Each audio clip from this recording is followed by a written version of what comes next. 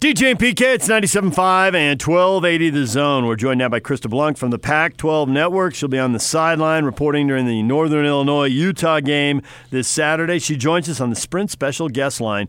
Lease any handset and get an iPad for $99.99. Visit the local Sprint store near you. Krista, good morning.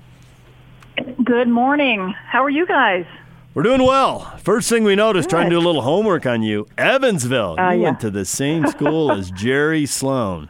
We have to bring that up. That's right. By law, we have to bring that up. Yeah. Well, absolutely. And I'm a proud Aces alum, and I'm sure Jerry absolutely was as well. So he's pretty well known back in that area. That's for certain. So this week against for the game this week, Northern Illinois, Utah, the odds makers think it's a blowout. You've got any storylines you're looking for? Anything that's intriguing? If the odds makers are right and this game gets out of hand, what are you watching for? Well, maybe it's because I'm covering the game that I want to believe that it's going to be close, but I'm kind of that person. I'm always kind of wanting it to be a close game and competitive and not a blowout. But what I know is that Coach Whittingham and the Utes are not looking past Northern Illinois, and for good reason. I mean, last year at Northern Illinois, it was 7-6 in the fourth quarter, late in the fourth quarter, and a couple of scores for the Utes ended up solidifying the win. But they haven't forgotten that, and they're not looking past them, and for good reason. They are a very defensive-minded team, and they're one of the best.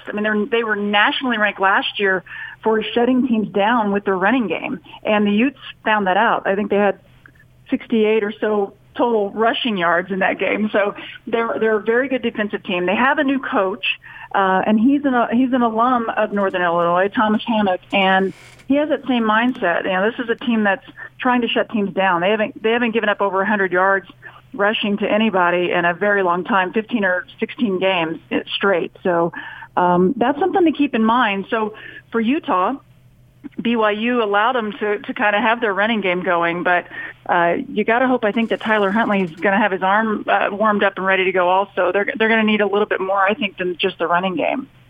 Yeah, that's an interesting thing. I don't know that they'll necessarily need a little bit more this week, but at some point when they get into the Pac-12 season, they're going to need to be able to throw the ball.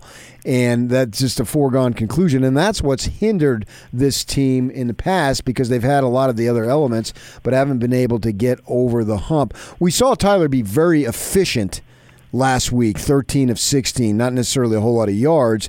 This week, I'm wondering if you get the sense that it's important for Utah to have some progression. So maybe you don't have as high a percentage completions, but you have bigger gains.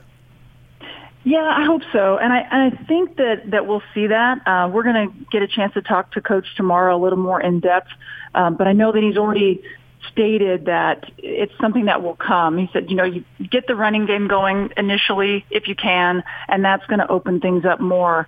I think that I felt like Tyler was a little reserved to an extent, and maybe it's just because that's what BYU kind of presented them on the other side. But I'm with you. I think that you're going to want to see a little bit more. It's great to be efficient. No turnovers, no sacks allowed. That's really impressive to start things off. But I think that fans are really wanting to see them be a little more aggressive with the throwing game and kind of see what he can do now that he's back and healthy. So Northern Illinois only scored 24 points in an opener with Illinois State. It was a lower division school, so you had to have a big advantage there. They got 7 of them on an interception late in the game.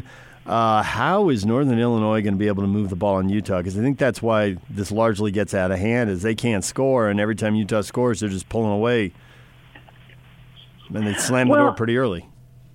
I think that's where Utah needs to be ready to go from the start and really show their presence, make their presence known early on. Defensively, one of the best in the nation, and we've seen that, and that line is back.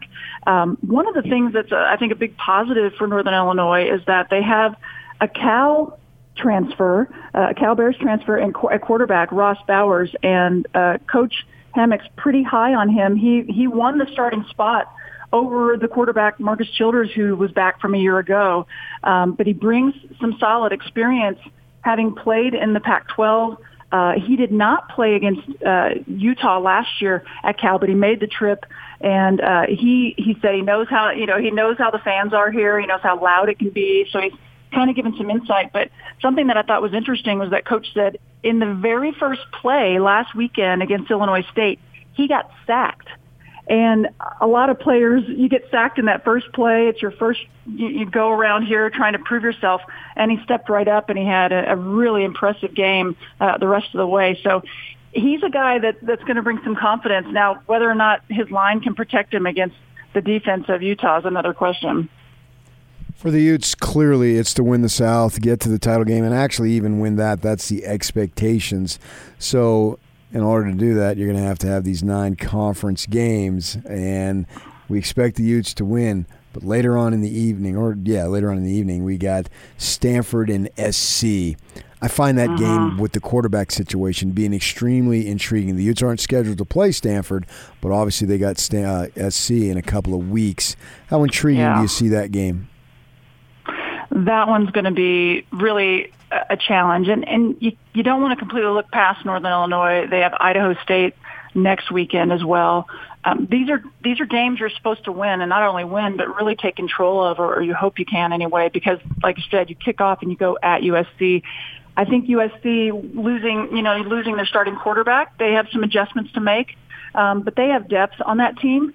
And so that first road trip's going to really set the tone, I think, for the rest of the Pac-12 season. And it's not going to be easy. They don't have to play Stanford this year, but I think it's key. If you really want to prove that you're a national championship level team, you have to be able to start from the very beginning, and even on the road. And it's not easy to win on the road, obviously. But that game, to kick off your season with a trip to USC, that's going to say a lot. And I know it's going to be early in the season, and this team's going to be better by the time they get to Colorado at the very end. But they have to be ready next week. And so I do think that they have the experience. That's one thing that's, I think, solid for this Utah team. They lost a couple of key position players, but they have such a great group of core guys back on both sides of the line. And I think that, as you know, experience, that is so key when you start to get into these very tough road trips and Pac-12 play. Krista Blanc, Pac-12 Network's sideline reporter for the Northern Illinois-Utah game this Saturday, joining us. At the Pac-12 Media Days, Utah was picked to win, but just a slight edge over Oregon and Washington. I guess now you have the advantage of one game. How do you see the conference? Well, I do think that the top two that you just mentioned, Oregon, Washington, those are the two that everybody's looking at, and the teams to beat. But I think Utah kind of likes the fact that a lot of people just don't put them in that category, and as being a potential national level team. And I don't think they mind it. I've definitely heard Zach Moss say, "Hey, we're going to go out and play." I mean, he's back, and it's all about this team. And so I do think that Oregon has incredible talent, incredible depth, as does Washington. But when I look at the experience for Utah, I just think they're being overlooked, and I think they're right up there with them. And it's just a matter of how the schedule plays out. And I'm kind of looking through their season now and thinking, okay, so start November at Washington. What a big game that's going to be. And at that point, the Utes should be playing some of their best ball for certain and moving into the second half of the season, getting ready for championship play. So I think they're going to be right there, and I think they don't mind the fact that a lot of people nationally aren't talking about them. Even people on the West Coast aren't really talking about them. Well, we're talking about them here in Utah, and so are you. Sure, that's right. And I'm digging into all the fun stories. I got to find some. I'm gonna be jumping into the stands. That's what I'm doing. Cool. When you look at, we can identify the North and who's going to be contenders, and they don't play Stanford and Oregon, but they do play the two Washingtons, and they have a potential both to beat Utah. And then obviously every year they play the South. Go ahead and look at the South, and what would you see as potential? They're all dangerous games, but maybe more dangerous for Utah among the teams that they play every year in the South this year. Yeah. It's not going to be easy, especially when you see teams like Arizona State. There's confidence for sure. That one really stands out to me. They're definitely on the slate. They're concerned of a team, as you know. I don't ever rule out USC, UCLA, teams like that. But I think that Arizona State is a scary team to me this year, and they're kind of my team that really just keeps standing out the most. Yeah. Well, Krista, we appreciate a few minutes this morning, and we look forward to seeing you up at the game on Saturday.